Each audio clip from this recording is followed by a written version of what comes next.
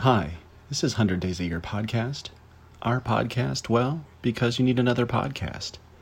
My name is Jeremy Rabondo, and today Becky Fouché and I bring you part 3 of our series on loss. Again, a big criticism of those who believe that there are time and space after this life, and there may be. But I think it just, for lack of a better way to talk about it, I think it's potentially kicking a can down the road. Like, at some point in the future, I will be able to express myself better, or at some point in the future, life will be, or whatever it's going to be, will be perfect, and I can talk about all my feelings. But I'm like, can you not start today? Absolutely. Can you not make more of those relationships today? Can you not wait? Well, I think it's definitely wrong to abandon your responsibility to the people that you love, and just think to yourself, I'll see them, we'll be together again. Like, that doesn't remove your duty today, and I don't know that it makes you feel better, because you have to live with knowing that you didn't write how you really felt in that birthday card, or you didn't hug that person as tightly as you really wanted to. And I think you can't shed your responsibility. Or kind of back up to, like, some people who are not as fortunate as we are, and again, this is not condescending, but some people just don't know how, and they don't know that they should. Yeah. They just experience the loss of I don't know. Yeah. The ignorance of I don't know in those Right. situations. Right. Does that make sense what I'm saying? Because I think not everybody lives in this place where we are, and some people don't know that's what they should do, because again, in those moments where we're experiencing loss, we're very consumed with how we feel, when it's probably exactly 180 degrees out of phase. We should be experiencing and trying to be empathetic about the way the other one feels, because that means, that they're passing. Right. Do you get what I'm saying? Mm-hmm. When we need to be expressing ourselves the most to someone who feels like, they're in probably a very vulnerable and difficult, frightening state, we're thinking about ourselves and what we can express. Oh, absolutely. And that's true selfishness. We're not thinking this person needs my love. We're thinking I'm too scared to let them know how much I love them. Or I don't know what to say, which goes back to every other time we've talked about the fact that as a culture, we don't really do a good job at kind of instilling emotional intelligence in people. We don't talk about how to interact in meaningful ways with people. We really are geared as a society on developing skills that have economic benefit, and I certainly am not going to say that that's not important, because it is extremely important. Because that's a way to serve others. That's a way to help others get what they need and what they want. But I don't think that we should just be like, if you don't know, how to express things, then it doesn't matter. Yeah. I used this analogy or this reference in another podcast, but I'm going to use it again. So in one of the Nicholas Sparks movies, the soldier, Channing Tatum, is losing his father. His father's dying. And he is trying to read the letter to his father, and he just can't get through it because he chokes up. And I think for a lot of people, and this is not a criticism, but I think for a lot of people, the only times that they might do a version of that are when someone is on their deathbed. Yeah. I know people, and I'm sure you do too, who do not even say I love you as a regular phrase. Yeah, it doesn't exist in their homes or with the people they love, Like, hugging doesn't exist in their homes unless on special occasions. I love yous are reserved for special occasions. And that's just so, I guess, sad. That makes me feel sad. Yeah, and I'm going to say something greater than that. I think it's wrong. I think Yeah. You're not gonna write me an email or send me a DM on our Instagram, feed that says every family's different. I'm like, I'm sorry, that's true. Every family's different, and some are more screwed up than others. Yeah.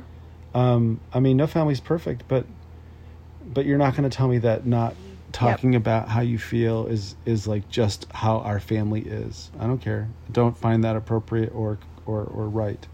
And that's I would agree. And that's a difficult thing. And I'm not presuming to say that it's easily fixable as a sheer act of the will. And families are they are massive ships that are traveling in one direction, and it's hard to turn them. Mm-hmm.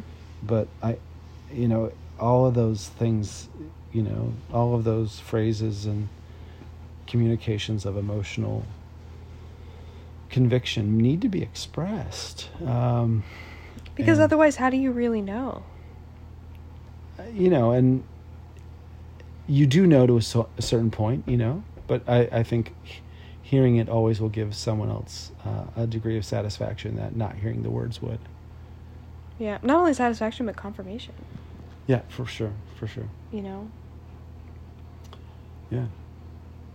So we're so worried about being uncomfortable. The human condition is an ironic one. Crave intimacy, but we're just so afraid to do anything that would create the foundation for it. It's just such a strangeness about who we are as people. I'm going to ask you to elaborate on that phrase, we as people crave intimacy, which I absolutely agree with, but how do we know this? What are some things that people do that show that they want to be close, but they may not do the work that requires it? How do we know that people want love and want acceptance? What are some of the hints what are some of the things that hint to this person really wants to be close, but they are too scared?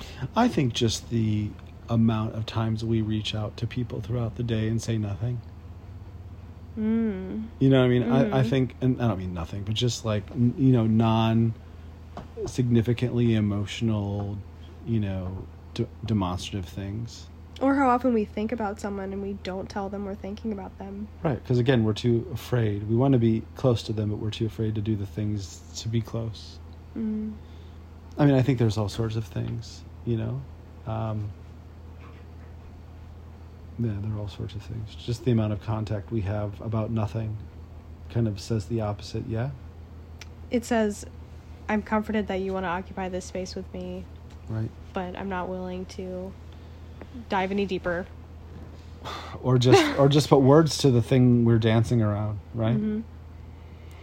I don't know. I guess the only way to do it, the only way to really experience loss from the other side of the coin, the best way that you can is to kind of put yourself in the position of someone who has a limited amount of time and knows it and is aware.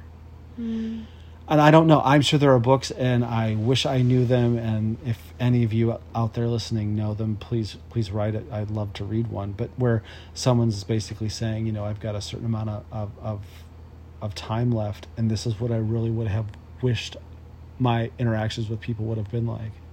Oh gosh, I've read. Do you know what I'm getting at? Yes, but they've been things like Facebook posts. But yeah. Oh, it's so sobering. It's so sobering. Why did so-and-so not come over, or why did so-and-so just drop off dinner and not stay for dinner? I don't know. I mean, I'm just imagining all the different ways it could have taken place. And I think in those moments I'd be like, I would feel so alone anyway that I would just want people to stay. I know that some people like, and I do too, like to be alone and do some reflecting, but if I had just a few weeks left, I don't think I'd want to be alone too often.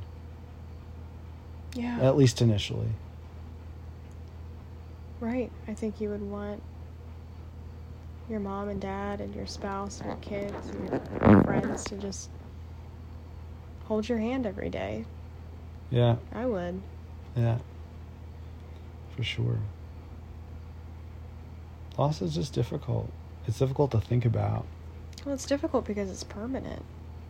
It's irreversible. Yeah, I suppose so, because if it was reversible, it wouldn't truly be lost now, would it?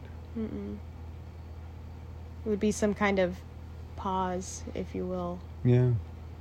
But really, those relationships, once active, become memories, which are one-sided because you're just remembering... That's a great point. The thing, you're just remembering the thing from one side of it. Well, isn't that... Oh, gosh, that's a great point. And I think that is true loneliness. Is knowing that you are the only one that has those beautiful memories. Yeah. And it is one-sided, and now it's no longer shared. And I think that's just the basis of our humanity. We just want to share. We want to be known and know. Mm-hmm. Yeah. Because I think a lot of people, have memories of family or friends that aren't with us anymore, and I think it's those memories that are one-on-one experiences that are the most meaningful, and now there's just one of you remembering it, It's making me tear up. Well, I mean, that's really sad. And you can express that, you can share that with someone else, but what was once a recollection that two people could share, reminiscing, only is now just half the piece of the puzzle, and you can no longer share that mutual experience together. Yeah. And how difficult that must be. And then there's a part of this that you have to wonder about, and that is, are you remembering it right? And then, oh gosh, and then what I'm sure, and I know people have written about this, and I apologize for really feeling like I feel kind of intellectual because I don't know these books, but the sheer act, we know social psychologists tell us that the sheer act of remembering something changes it. And I know this has a law or a rule that goes along with it, but I can't remember it. And so I think that is probably very, very taxing, especially if you lose a spouse or partner, you lose a child. Gosh, I still can't get over that. To me, that would feel like the worst loss there could be.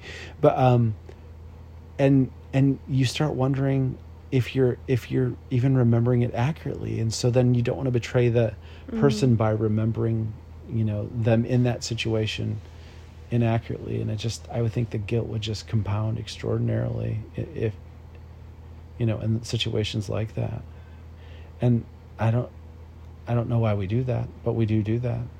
We feel so responsible for keeping those memories authentic. Yeah, and I think authentic is potentially dangerous, because I don't know if that's the point. I don't necessarily think authenticity has to be the greatest goal. I think just remembering and being grateful might be enough. If you can't exactly remember that phrase, or what your partner was wearing, or or the way they looked at you, or you're not committing some eternal sin that can't be absolved. Sure does make you grateful for the technology we have today. Oh yeah. Voicemails and right. Videos. I mean, these conversations will outlive us. Yeah. I mean, not that we're great, but it just, there's, 5 bazillion podcasts and 20 bazillion episodes, but they'll be out there, theoretically. And just, a few generations ago. Right. A few generations ago, there, if you had a photograph, that was it. And then a few generations before that, there was nothing. You were the sum of your writing. Yeah. And someone else's memory who could remember you. We do. We slip out of this permanence into some kind of oblivion, and that's just how it's going to be for all of us. But I think that belies the point that we have got to make the most of these connections that we have today. And one of the things that I wanted to talk about, and I'm not quite sure why I feel like I have to, constantly, confess and expiate what I feel is my sin of not keeping enough connections.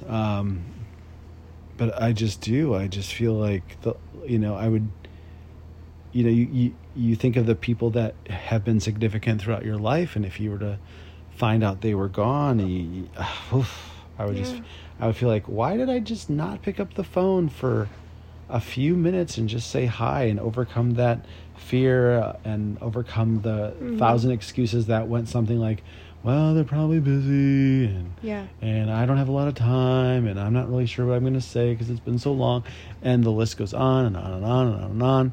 But we then avoid a connection, and I'm not saying the only reason you do it is so you don't feel bad if they pass or if you lose them, but I'm like, it just, because of the lack of permanence, it makes the temporary, because this is temporary, it makes the temporary connection that much more important to have and develop. And there's a limit, there's only so many people and only so many conversations that we can have and do. But which is why, and this is going to sound really selfish, but why I think it's okay to be choosy is you know what I'm saying, like choosy with who you invest in. Of course that doesn't mean love everyone and be kind to everyone. That's not what I'm saying. But I think if you have a handful of people that are the dearest to you, you're going to pour the most into them. And those are going to be the connections that you are so glad that you've kept and you're so glad that you invested in. Yeah. Do you know what I'm saying? Sure, of course. I agree. And then it just made me think of another thought that feels, like I should be doing a lot of self-condemnation, and that is, what is our response to people whom we know have been in this situation? Where they have encountered loss and are now dealing with that loss. And, like Nora said in her TED Talk, she felt as though her loss and her pain was like this stink. Mm-hmm. The stench that got on everybody who she talked to about it. And I think all those people felt they had to diffuse it. Right? Yeah, right, exactly. And I think what she was trying to say was, I just want to let this be a part of who I am, because it is. Right. Her husband's loss, her baby's loss, her the loss of her father, that's who she is. Yeah. And I think we just never, first of all, we never think it's going to be us, and then second of all, we just try to get rid of that stench as fast as possible. And she's basically saying, you don't need to do that. You can just accept that loss is a part of love. It's a part of life. And do you know what I'm saying? Like, I think it's very beautiful how she describes it. Oh, absolutely. And I think it belies the fact that we need to have some response to people who we know are going through it. Mm-hmm. Yeah. Which I think it's hard. It's hard to know. And again, I'm going to go back to these simple actions of, if you know someone who has experienced loss and, you want to take care of them, but you don't want to be a burden. It's that, that back, that balancing act. And, when maybe just a simple question of what do you need? Of course, a lot of times when people are in grief, they don't know, and I don't know that I would. I don't know that I'd fare any better, but I think it's a whole lot better. And maybe I'm thinking about it too simplistically, but it's a whole lot better to kind of over-insert yourself in a loving way, like bringing someone a meal or dropping by and saying hi and checking in. I think that might be a whole lot better to do that, and then for someone to say, hey, I'm doing better, and I really appreciate that you've been stopping over, but let me reach out to you next week, by phone, and we'll chat.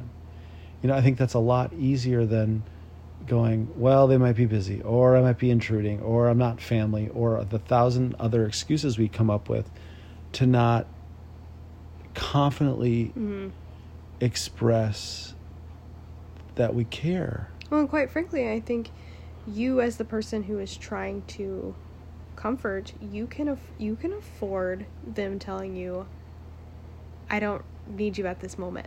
You can afford that. Yeah, right.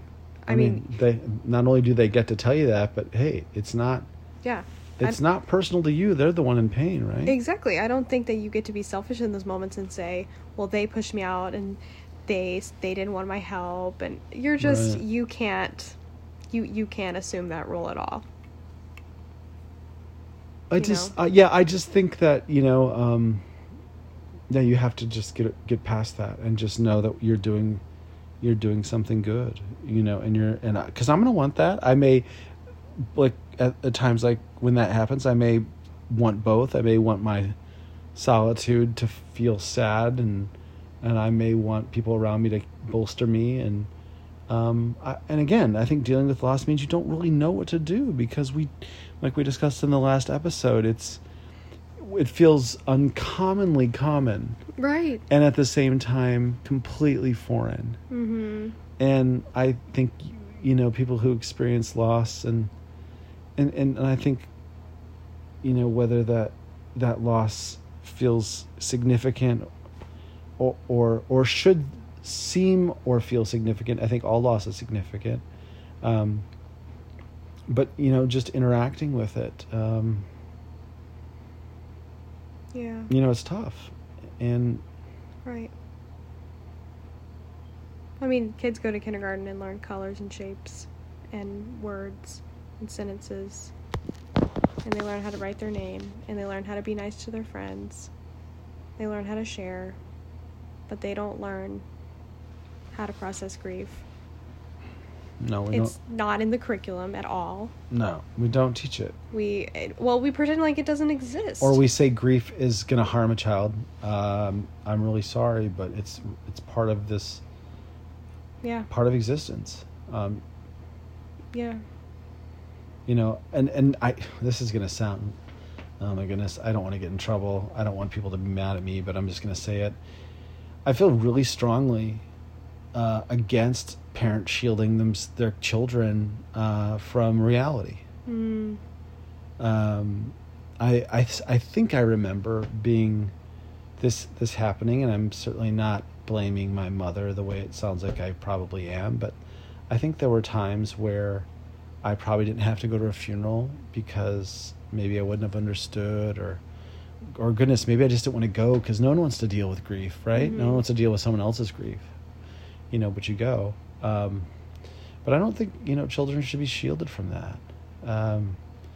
Because the last time I checked, some parents are dealing with their children who are going through horrible illnesses, and those children know other children and have friends, and mm-hmm. and you can't deprive a child of that kind of understanding of life. Absolutely. I mean, I feel pretty strongly about that. And then, of course, someone may say, well, you just wait till you're a parent. Well, good point. But I just don't think dishonesty is ever a pathway toward being a whole person. So, I mean, that's just my point. I think that's beautiful. I think that's the right thing to do. But again, it doesn't make it any easier, but that is part of life. Life is not always easy. It's not always comfortable. It's not always comforting.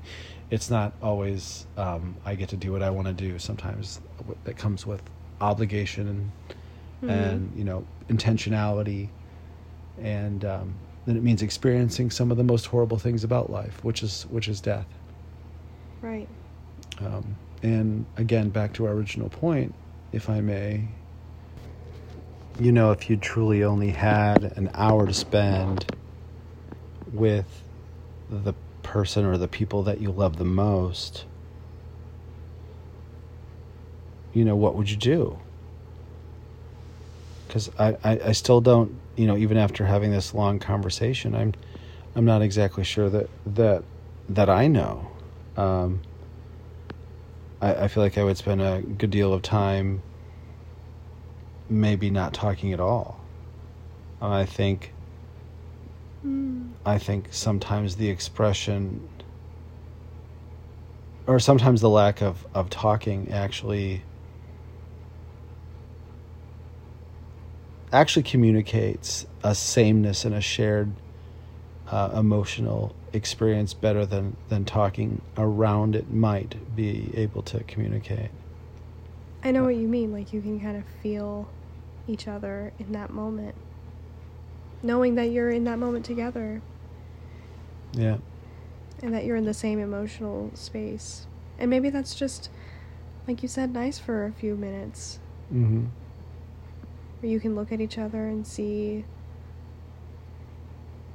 you know, the wrinkles around your eyes, and see those tighten and widen as your eyes, you know, dilate as you are thinking about how you feel about them, and all those little studying techniques we do when we want to remember.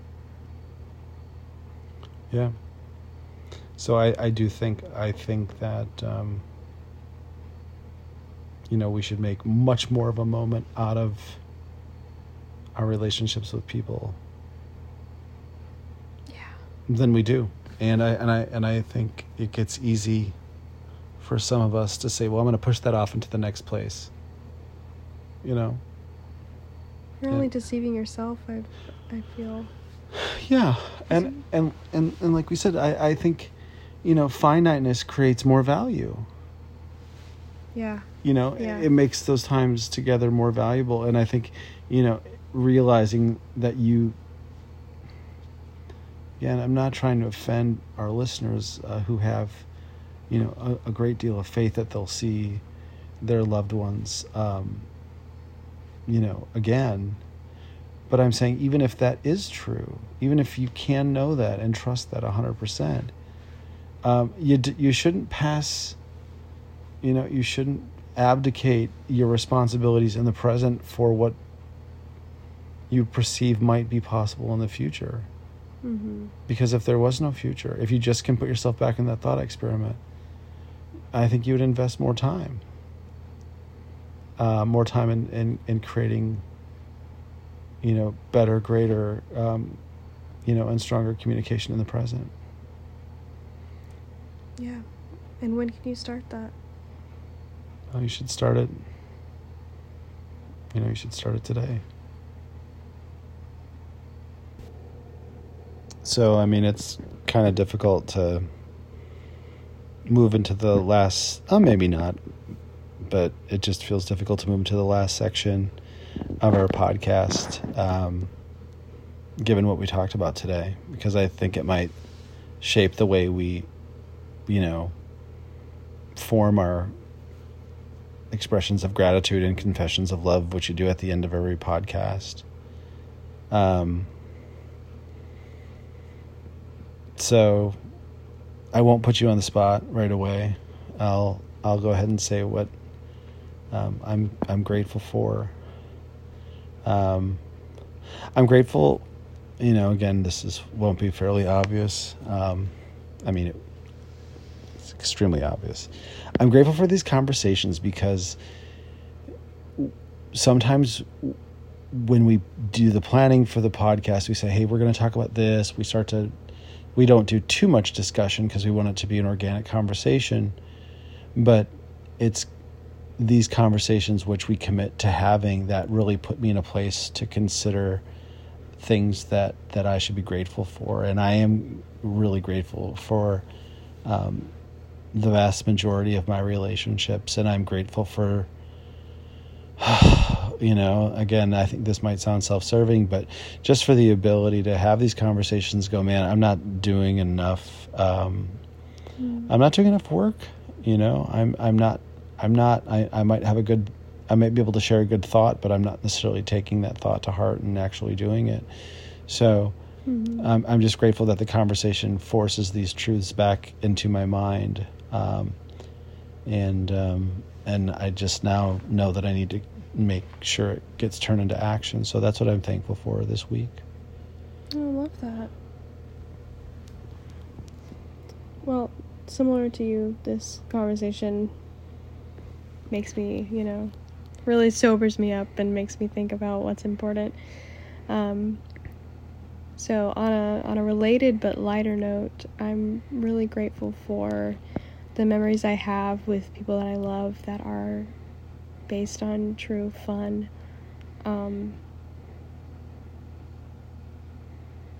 I think it feels a little lighter, but it weighs the same as all the, quote unquote serious moments in relationships, and but it feels the same. The love that's shared in those fun moments it's the same love. It's just a different color, and I'm just really thankful for the people I have and the memories that I will remember and look back on that are spent laughing and or I'll remember that long-running inside joke, and that stuff matters. It really matters. It matters to us. It matters to me, and that's what I'm grateful for today. No, it's great. The next thing we do is we give each other an expression of love and, confession of love, and I think what I want to share is actually a little lighter, and I think it's funny. But my confession of love is, and it comes with a story attached, is that you have no trouble laughing at me when I'm being silly, or usually it's me hurting myself. So please tell them. Do you know what I'm talking about? There are actually so many stories. Are you talking about when I fell outside? Honestly, you've got to be kidding. Yeah. So I was at a gas station filling up and went inside to use the restroom or something. I don't remember. And I was coming back out, and it was wet outside. And yeah, I'm going to confess that I'm a faller. I just tend to fall. He falls all the time, you guys. I trip on stuff and fall. And of course she's laughing because she thinks my injuries are hysterical. But we all know this, that like painted lines in a parking lot or on a road, they tend to be slick, right? They're not as, they don't have the traction that the road itself or the sidewalk itself has, or the parking lot, whatever, has. So I, for whatever reason, was going back to my vehicle, and it was parked between the lines, which is also a rare, because considering my driving skills. And I stepped on the yellow line separating parking spots, and I proceeded to my foot slipped out in front of me, but it wasn't fast that would cause some massive injury. It was slow. It was these slow splits. And if you know what I look like, that's not anything you'd ever want to see have happened. And I'm as I'm going down, I'm is this really happening? I couldn't believe it. And I went into a full splits, and I think I hit my phone into the car door next to me. It was, so funny. and I've told this story. Well, we've discussed this story probably a dozen times, and every time she laughs this hard. So one of the things I love about you, Becky, this week is how much you completely disregard my ability to have any type of balance or coordination whatsoever, and laugh at me. No, honestly, it's fun to laugh at that kind of silliness. So that's what I love about you, is you can laugh at me over and over again. How's that? I will take that any day. That story always makes me laugh. It's just so funny. The image in my head is one I can't ever remove when I think of that story. Yeah, because you weren't there. I mean, I know I wasn't there, but the picture that is formed in my mind when I imagine that happening, it's just so. And do you remember when I told you at first? I'm you're gonna laugh, and you did. And I tried so hard not to laugh, but as hard as I wanted to. I knew you would just laugh. I knew you would just laugh at my pain. But what's new? Okay. And you said, honestly, you've got to be kidding. I couldn't believe it. I was honestly, you've got to be kidding me. Did I really do a slow splits on a parking lot, on the painted line? I'm are you kidding me? I couldn't. So I had to step just perfectly on it, and are you kidding me that I did? And I wasn't even thinking. All right, the end. Okay, we can have this conversation after we end the podcast. Yeah. All right. So what I love about you, Jeremy, this is going to sound all-encompassing, and it is, but I love how similar you are to me. I love that I'm so similar to you. It just makes spending time with you extremely easy. And that's because we have all the same love language and the same hobbies and, you know, a lot of the same dispositions and moods, and it just makes being with you so incredibly easy, because I feel like I'm hanging out with a version of myself. That sounds like I want you to be like me because I'm awesome. That's not what I mean. I just mean that I can relate to you on every level, and it's just fun and so easy to spend time with you. And that's what I love about you. No, I love that. I feel the same way. We share that. Thank you for saying so. Yeah. All right. Well, with that, we're gonna end what is gonna be 2 episodes, since this podcast went long, but we're excited, and please reach out to us in a minute. Becky will tell you how to do that. We'll talk soon. If you would like to reach out to us with any questions or comments or suggestions, we would love to hear from you. Or if you just want to say hi, send us an email at 100daysayearpodcast@gmail.com. Again, that's 100daysayearpodcast@gmail.com, not 100, but just 100. Also, if you'd like to follow us on Instagram, our handle is 100daysayearpodcast. Go ahead and give us a follow.